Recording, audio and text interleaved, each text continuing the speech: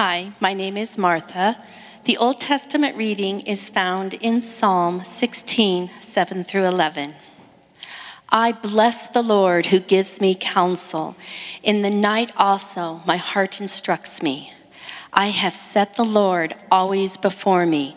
Because he is at my right hand, I shall not be shaken. Therefore my heart is glad, and my whole being rejoices. My flesh also dwells secure. For you will not abandon my soul to Sheol, or let your Holy One see corruption. You made known to me the path of life. In your presence there is fullness of joy. At your right hand are pleasures evermore. The word of the Lord. Hi, my name is Maggie. The New Testament reading is found in Colossians 2, 1-3. I want you to know how much I struggle for you, for those in Laodicea, and for all who haven't known me personally. My goal is their hearts would be encouraged and united together in love, so that they might have all the riches of assurance that come with understanding, so that they might have the knowledge of the secret place of God, namely Christ. All the treasures of wisdom and knowledge are hidden in him. The word of the Lord.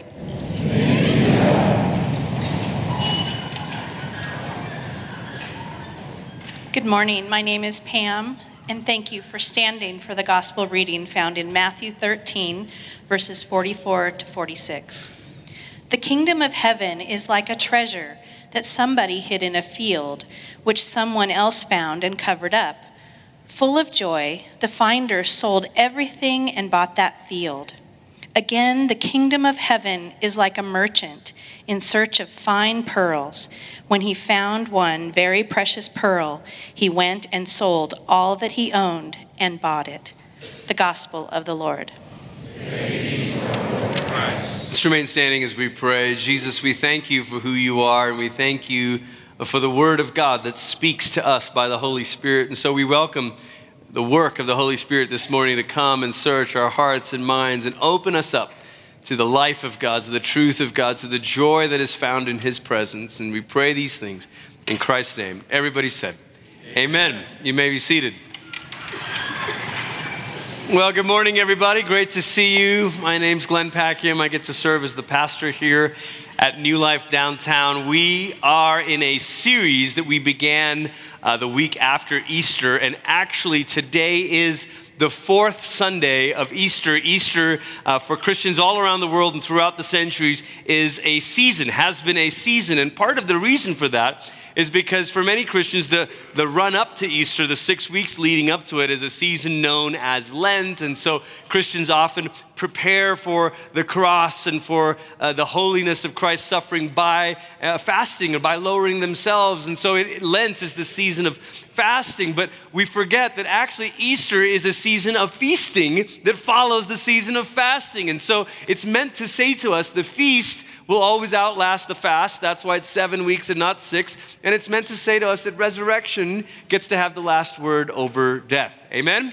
And at the very least, you can use it as an excuse to say, well, let's keep on feasting. And so if you found hidden Cadbury eggs, you may do so. But during the season of Eastertide or Easter season, we've been going through some parables that Jesus taught, or some stories, if you'd like, that Jesus told. And in the book of Acts, when it says after the resurrection, it says that Jesus appeared to his disciples and began to teach them about the kingdom of God. Now we know that Paul's letters were written long before the Gospels were actually written down. And so there were actually communities of Christians that had been planted, that had begun to worship Jesus. And you imagine that maybe they were looking back through the lens of the resurrected Christ and saying, what were those stories he told? Let's start to write these things down. So even though these stories appear in Matthew's gospel chronologically before the cross, it's very likely that these Christians, as they're looking back through the lens of resurrection, looking back through the resurrected Jesus teaching them about the kingdom of God, it's very likely that they're now remembering these stories with a different perspective. And so Jesus, in Matthew's gospel, the way Matthew writes it down is the parables are not illustrations. They don't make things clearer. They are not Aesop's fables that give us morality tales. In fact, Jesus says, I speak in parables. They ask him this flat out in Matthew 13. And he says, I speak in parables so that those who don't understand will go on not understanding.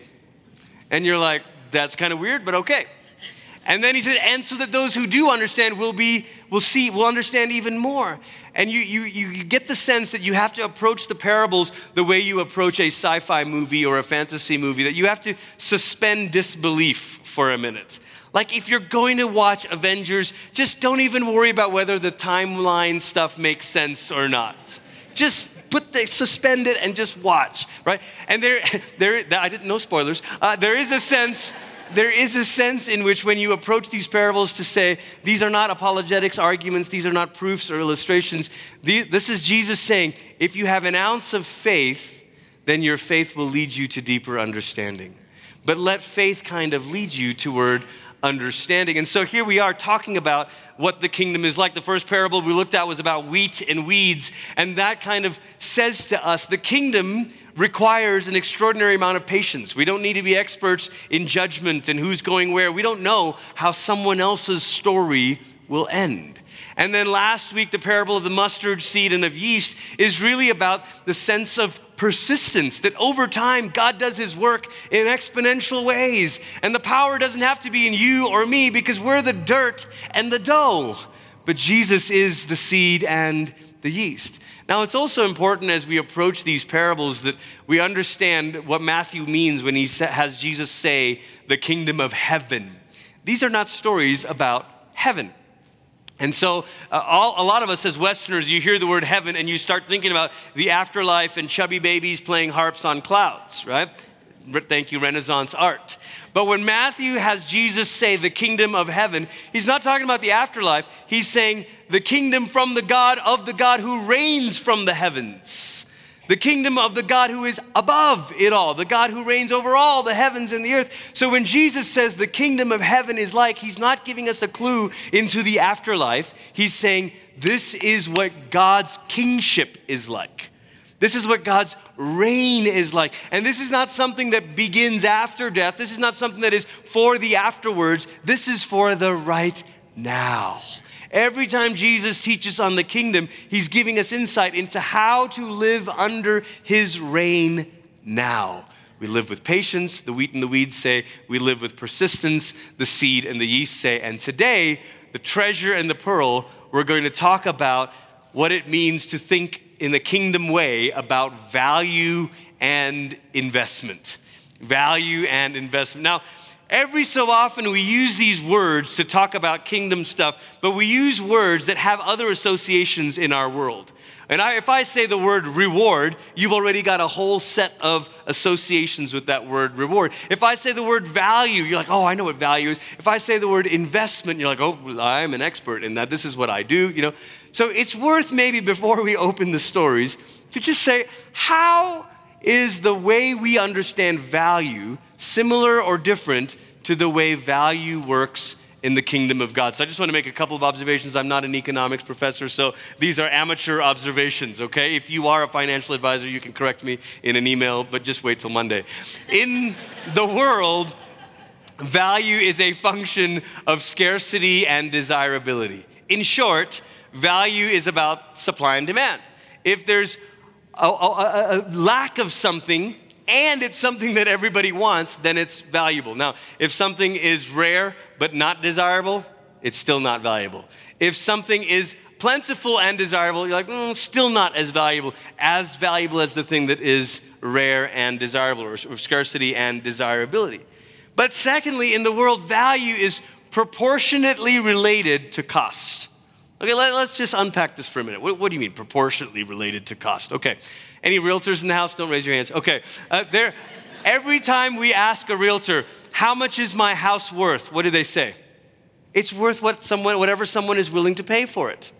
And this is not just their way of hedging their bets so that they don't overpromise you something, but it's also true. It's how our economy functions. Value is proportionately related to cost. Okay, flip the example.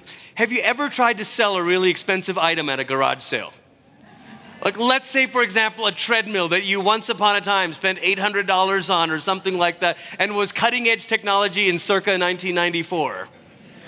And somewhere along the way, you fell off the wagon and said, I'm really not using this anymore. Let's sell it. And a person strolls by and says, I'll give you $50 for that. And you're like, so offended because you're $50. Like, I paid, And they're like, yeah, it doesn't matter. The value of a thing is what someone's willing to pay for it, right? So value is proportionately related to cost. Think of another example of this.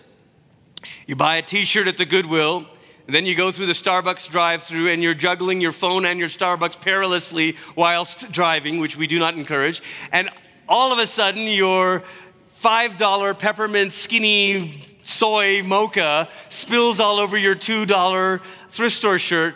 You're not going to be upset about the t-shirt because you didn't spend that much on it. You go to a concert that was free and it's bad. You're like, that's disappointing, but I didn't really spend that much on it. Value is proportionately related to cost. You don't value it that much if you didn't have to spend that much. Think about another example of this.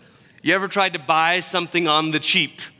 You're like, those Beats Bluetooth headphones are too expensive, but I found this website that sells Bluetooth headphones, and yes, it is Beats like B-E-E-T-S, but I'm sure it works just as well, and it's only $10. And then you buy it, and after your second workout, it stops working, and you're like, darn it. And then what do you tell yourself? Well, you get what you pay for. In the world, value is proportionately related to cost. But in the kingdom, this is not always the case. In the kingdom, value is about more than just supply and demand. Maybe the best example of this is when we think about human life. In the song we sang earlier, it says, I see your heart, God's heart, 8 billion different ways. Have you ever scratched your head and said, wait a minute, I thought we were saying 100 billion. Why did all of a sudden we say 8 billion? Because, I'm about to crack the code for some of you, light bulbs are going to go off. There are approximately 7.7 billion human beings alive on the planet today. And so the songwriters are trying to say, we see God's heart in every single human being. Why? Because value of a human life has nothing to do with supply and demand. It doesn't matter if there are 7.7 billion humans. The supply may be growing, but the value is fixed. Right? And it has nothing to do with demand. If someone says, well, the life in the womb is not really a life and is not valuable and we don't really want it and there's no demand for that life so we can end that life whenever we want to, Christians stand up and say every life, even when it begins in the womb, is valuable because the value is fixed by the image of God that person reflects. Amen? So in the kingdom, value is about more than supply and demand. And secondly, in the kingdom, value is actually very often disproportionately related to cost. Disproportionately. What's an example of this? Well, Paul makes it a point to say that Christ died for the unworthy. In other words, the scales are not balanced here. Jesus overpaid. You guys are like, what? But I'm worth it. You're worth it because he chose to set his love on you and to spend his life. But Paul makes it a point to say, grace is disproportionate. Grace is inequitable. There is an incongruity between cost and value. God decided to value you and give his life for you. But the other example of that, which we're going to talk about this morning, is what happens when you give up your life for Jesus. Have we really given up something when you give up your whole life and you gain Jesus? Value is disproportionately related to cost. Our cost is nothing compared to the value of who he is, right? And so that's what this parable is about. Okay, economics lesson, amateur economics lesson, over, okay? If you've got a Bible, you can pick up your Bible and turn to Matthew 13, verse 44. The kingdom of heaven is like a treasure that somebody hid in a field which someone else found and covered up. And full of joy, the finder sold everything and bought that field. And again, the kingdom of heaven is like a merchant in search of fine pearls. And when he found one very precious pearl, he went and sold all that he had, that he owned, and bought it. I want to make 3 observations from this story that Jesus told. And the first is maybe not the one that we would guess. But joy is the reason. When you think of these parables, our mind jumps right away to the enormous cost. He sold everything. Did he have to sell everything? I mean, isn't this extreme? Isn't this radical? I mean, if you knew someone who actually did this, and Jesus is deliberately using examples from their world, a merchant, a person who's bought a field and someone else had hidden this, you're like, does that actually really happen? That does happen. People would sometimes bury treasure in their field to avoid, if invaders came in, it would be the last place they would look. It'd be like buying a house and you went to tear down a wall or rip up the floorboards and you found treasure. You're like, does that stuff happen? It could happen, right? And so we think of the cost or we think of the treasure, but before Jesus tells us either of those things, he tells us about the man's joy. Verse 44, he says, the man full of joy. Somebody say, full of joy. One of the commentaries I read over the course of preparing for this said, joy is the engine for change. Now, I like that. But actually, the truth is there are lots of reasons why human beings change. There's lots of things that drive us to change a situation. One reason for change is guilt. When you feel like, oh, I sort of should, okay, I will go with my mom to church on Mother's Day. None of you. Another reason for change is fear. You're like, well, if I don't, something terrible is going to happen. I better change the way I'm doing something or I might get fired. Another reason for change is when the pain of staying the same is worse than the pain of change. And so people who move out of addictions or destructive behaviors or toxic relationships say, well, the pain of staying here is way worse. Yes, it's going to be difficult to step out here, but I'm going to do it because the pain is worse if I do nothing. Those are all valid and legitimate reasons, but I think what Jesus is saying to us is the strongest reason for change is joy. Amen. Is joy. The most powerful thing that draws us into a life change is joy. Is to say, do you really mean there's something else here? Do you really mean that this could be true about my life? Is it really true that my life could be this way? Well, then for the joy of that, I'll change. C.S. Lewis, we talked about him a couple weeks ago when we were talking about wheat and weeds, but Lewis, as many of you might know, went through a period of time where the more educated he got, he began to sort of reject the faith of his childhood. Then he became kind of a spiritualist. Then he became sort of a generally religious person. But he kept journeying down this road, and over the course of a couple years, eventually surrendered his life and said, it's Jesus, it's Jesus, it's Jesus. And when Lewis recounts the story in his own sort of autobiography, he named his autobiography Surprised by Joy. And he called it that because he was saying, I thought all along that religion was sort of this duty, but it was joy that drew me. And Lewis often referred to these experiences when he would listen to a poem or a beautiful piece of music or read a great fairy story, and he would feel this ache, and he called it the stabs of joy. And Lewis had this to say about joy. He said, joy, all joy reminds. It is never a possession. Always a desire for something longer ago. Lewis would sometimes say joy is almost like nostalgia, where I seem to remember this feeling. What is that? Something longer ago or further away or still about to be. It's joy that sets us on a chase. It's joy that makes us say, whoa, whoa, whoa, whoa, whoa, what's going on there? I want to know more. Century or so ago, a couple hundred years ago, there was a German philosopher named Immanuel Kant. And Kant decided to take the Christian version of morality, generalize it for all human beings, for all his fellow Germans. And so while Luther had developed a whole ethic of God has done this for us, therefore we freely give to our neighbor, Kant said, well, can we just bracket God out of this and just talk about our duty to one another. And so Kant developed this whole system of ethics essentially based on obligation and duty. And if you ever hear someone say Kantian, or actually, better yet, at your brunch or lunch later, you could say, boy, that is quite like Kantian ethics, isn't it? And you can sound very clever when you do that, okay? But Kant developed this whole way of saying, this is what we owe one another. This is our obligation. This is our due. So even today, when we use phrases like my civic duty, or I fulfilled my neighborly, whatever, all of those things come from a Kantian view that says, do the right thing because it's what you owe one another. It's obligation and duty.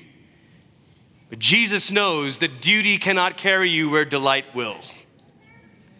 That in the end, obligation is not enough to propel you in the long run. Only joy can do that.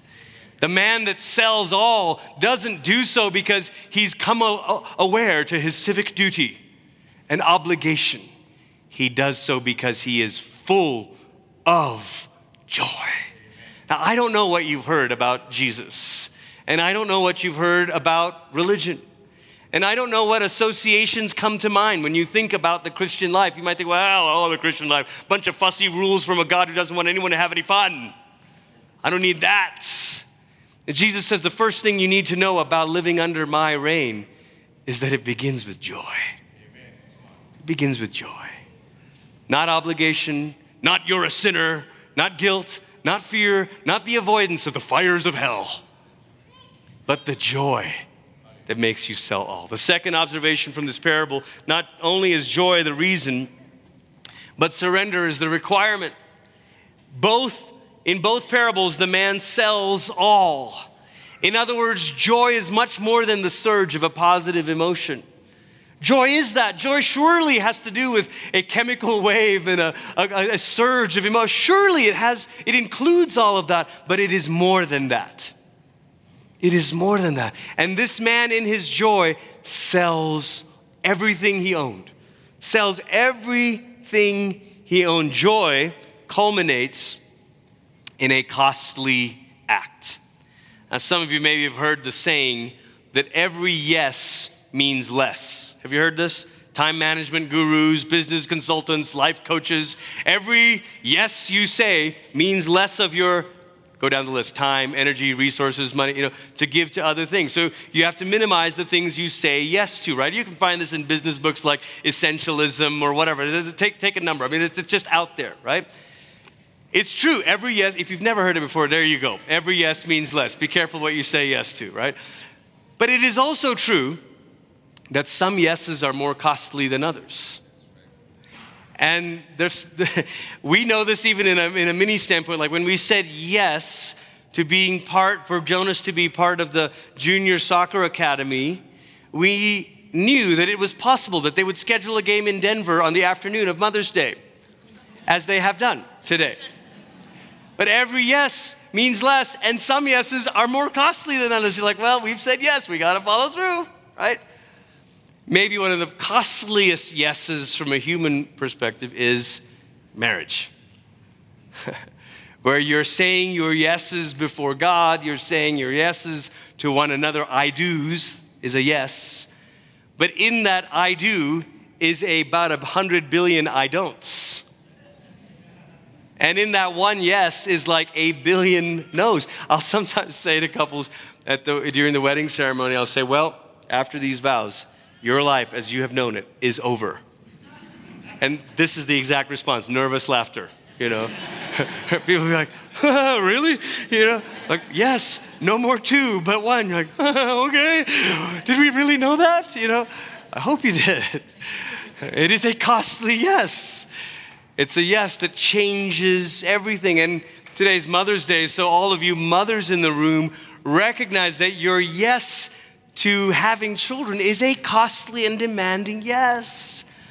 Sometimes just for amusement, I'll scroll through a news feed on Facebook. And other than politics and all of that, the second most controversial Facebook posts are about motherhood. If anybody wants to post their opinion, you're feeling brave today, tell the whole world what you think is a good mother or not, and everyone will come back at you. You're like, no, that's not true, and But once in a while, a person who's just about to have their first child will say something like, we have just committed that nothing in our lives are going to change because of this. Yeah, you're right. And so then the more seasoned moms do the Facebook version of that. God bless you. Motherhood is like the ultimate job that ends up costing you everything. No one would dream of saying yes to a job and then saying, but nothing's going to change about my life. I'm just going to carry on playing Minecraft, or whatever, but you said yes to the job. Like, no, nothing's going to change, In a similar way, moms, you know this. You're heroic because of this. You've said a yes that has changed everything about your lives. Changed the way you think about your careers. Changed the way you've had to juggle things. Changed the way that you've had. It costs yes, and it is for dads too. But today's Mother's Day, so we'll talk about it. Surrender is the requirement. In the ancient world, there were options when it came to gods. In fact, when you read the Old Testament, Israel was unique for being monotheistic, for believing in one God. Hear, O Israel, the Lord your God is one. Not just that he is one, but that he's the only one you need. He's the only one you need. So even in the Old Testament, you had all of these other people groups and tribes and regions that would say, well, that's well and good. What does your God do? Does he deal with the rain? Okay, well, my God deals with fertility, and my God deals with, and so then you have to sort of gods of the ancient world, collect them all, You need to kind of have this. And even in Jesus' day, the Roman world, they carried this on, where you would have different gods that you would pray to for different things. And Jesus stood up and said, I tell you the truth, no one can serve two masters. You'll either love the one and hate the other. In other words, and then when he tells this parable, he's saying, it is going to require that you give up everything. But I think our day is not all that different from Jesus' day. We are constantly tempted to add the conjunction and after the name God. And so we always say God and, faith and family, God and country. Pick your slogan. And God becomes politicized, weaponized, syncretized, I should say, with all these other loyalties and allegiances. But Jesus says that's not how the kingdom works. The kingdom only has one king. The kingdom only has one king. You can like other things, you can enjoy other things, you can pursue other things, you can be proud of this, you can be glad about that. But when it comes to loyalty and allegiance, there is only one king. It is never Jesus and, it is Jesus and Jesus alone. And that's the demands of the kingdom. The demands, the claims of the kingdom are total. But here's the thing to be clear about. Even though surrender is the requirement, it would be better if I had also said, and surrender is the response. Because surrender doesn't earn the treasure. The man selling everything, he's not purchasing, he's not in a way saying, I've done all of this, therefore I deserve treasure. No, he just finds it one day. How? It's an act of grace. When you find Jesus, you sell all. You don't do these things to please God and impress God and say, look at me, look at me, look at me, look at me. I've been so great. I've given up everything. Jesus is like, no, backwards. I found you. And then I said, follow me. And you left everything to do so. Why? Because the third observation, gain is the reward. Gain is the reward. Now we're nervous to talk about rewards when it comes to Jesus. Because this is not like some other religious systems, I think particularly of religious systems that have a balancing scales view of things. If you did this, then you'll get this. If you do this, you'll get this. Some versions of Islam kind of function this way, where you say, well, it's very much cost and reward. So, do we really want to talk about the Jesus life with rewards? The scriptures never shy away from telling us about rewards. In fact, the scriptures do not pretend that both choices are equally valid and just choose the one that is your truth. In Deuteronomy 28, when God's speaking to Israel, he says very clearly, you have a choice. One is death, the other is life. Unequivocally. And when Jesus calls his disciples, he says, not one of you who's given up homes or families will not see more than this when the kingdom comes in fullness. When Jesus tells this parable, he doesn't say, a man found a piece of scrap metal one day and it was valuable to him because he knows what to do with scrap metal. You guys. He says, no, it's a treasure. Like unequivocally, this is a treasure. He doesn't say an eccentric collector of seaweed found a piece of seaweed and decided to frame it one day. No.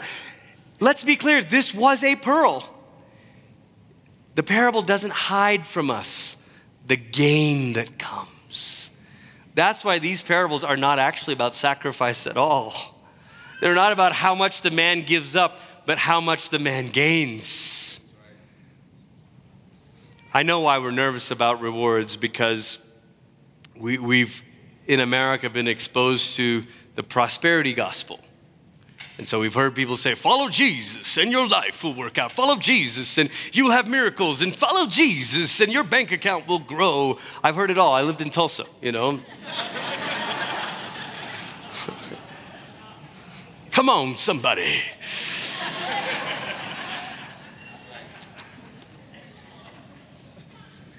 But the prosperity gospel is not wrong because it promises us too much. It's wrong because it promises us too little. It's mistaken the treasure as health and wealth and the American dream, when the gospel's truest treasure is Jesus. It's Jesus. Jesus is the treasure. Jesus is the pearl of great price. Jesus is our exceedingly great reward. Paul, when he's writing to the Colossians, he says, my goal for you is that you would be encouraged and united together in love so that they might have all the riches of assurance. Paul doesn't shy away from riches language. He just wants us to reframe what we think riches really are. He says, let me tell you what true riches are. Riches of assurance that come with understanding so that they might have the knowledge of the secret plan of God. And in case you're wondering what that is, it's a who. It's Jesus. Amen. And then he says, all the treasures of wisdom and knowledge are hidden in him. Somebody say, all the treasures. All the treasures. What Paul wants us to hear this morning is if you get Jesus, you get everything. If you have Jesus, you have everything. This is why some of you, you've done overseas travel. You've visited Christians in different places, in orphanages or in poor villages. And you're like, how are these people doing this without a 401k? How are these people so happy without choices of menu? And they're like, because they have Jesus. And Christians for 2,000 years have known the greatest treasure of all is Jesus. Now, that hasn't stopped Christians from building hospitals and digging wells and building orphanages. We know that lots of other things matter too, but we also know that if you get Jesus, you get all of these things. Seek first the kingdom, and all these things will be added to you. Jesus is the treasure. Jesus is the pearl. Jesus is the prize. And I've thought this week, as I've been praying about this and thinking about this, I thought how every time we settle for a lesser treasure, it becomes our master. Every time we settle for a lesser treasure, it becomes our master. Think about this. Your treasure is that next promotion at work. Now you're a slave to office politics. Right? Now you're like, okay, I got to keep the boss happy. Got to come with my presentations ready. Look, you should do that anyway. Like, that's just good stuff. Like do that because you're serving unto the Lord. But if your treasure is that promotion, you will always be a slave to people. You'll always live in fear. What if your treasure is this kind of retirement dream? That's the prize, my retirement dream. Nothing wrong with that. It's wise. I told you last week, we've understood we were taught how to invest at an early age. All of that is wonderful and good and wise. But if that is your prize, you will be a slave to fear your whole life. Well, what if I don't make enough? What if I don't have enough? What if I don't get this? What if I don't get this? But if your treasure is Jesus, you're already free. You're already free. You already have it. what else could you have? What else could be taken away from you and change that? This is why Paul can write to the Philippians and say, I have learned to have plenty and I've learned to have nothing. I can abound and I can be abased. And that's when he says, I can do all things through Christ who gives me strength. Not about football games, but about being able to live with whatever comes your way, because if I have Jesus, I have everything. I have everything. He's the treasure. Some of us today, the call or the invitation is to sell all.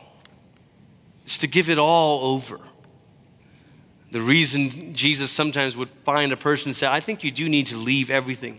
It's not because Jesus is anti-wealth or it's not any of that. Jesus wants our whole hearts to be fully surrendered to him, whether you end up having all the stuff or not having any of the stuff. To let him be your greatest treasure. Once again, back to C.S. Lewis. One of the few sermons he ever preached. He was not a preacher, he was not a pastor. He was a literature professor. But one of the few times Lewis preached was in a sermon called The Weight of Glory. And near the beginning of his sermon, Lewis combats that old myth about Christianity that God is a miser and a killjoy. And Lewis says it would seem that our Lord finds our desires not too strong, but actually too weak. We are half-hearted creatures fooling about with drink and sex and ambition when infinite, what's that word?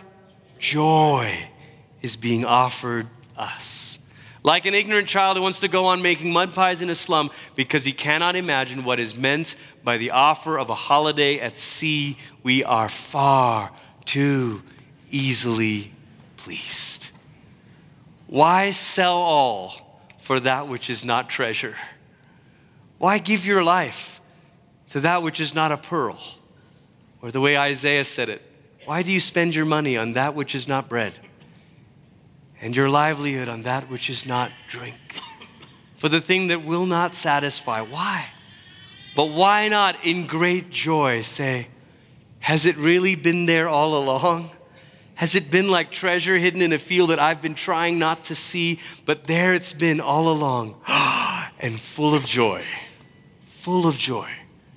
we sell it all and come to Jesus. This morning as we get ready to come to the table, I asked Jared if we could sing a couple stanzas of that old hymn, I Surrender All.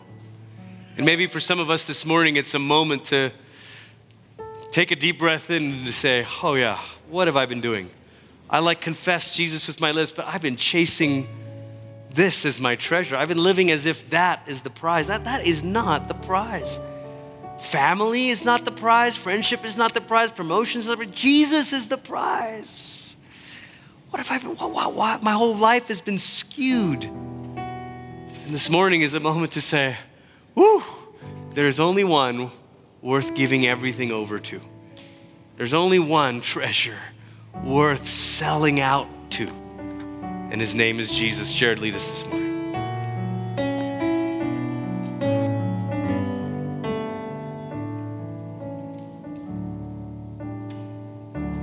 All to Jesus I surrender all. To him I freely give. I will ever love and trust him in his presence daily live. I surrender all. I surrender all to thee, my blessed Savior. I surrender all.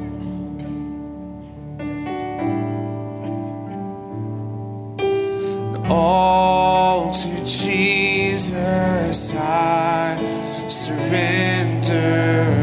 Humbly at his feet I bow. Worldly pleasure pleasures all forsaken. Take me, Jesus, take me now. I surrender all. I surrender all to Thee, my blessed Savior. I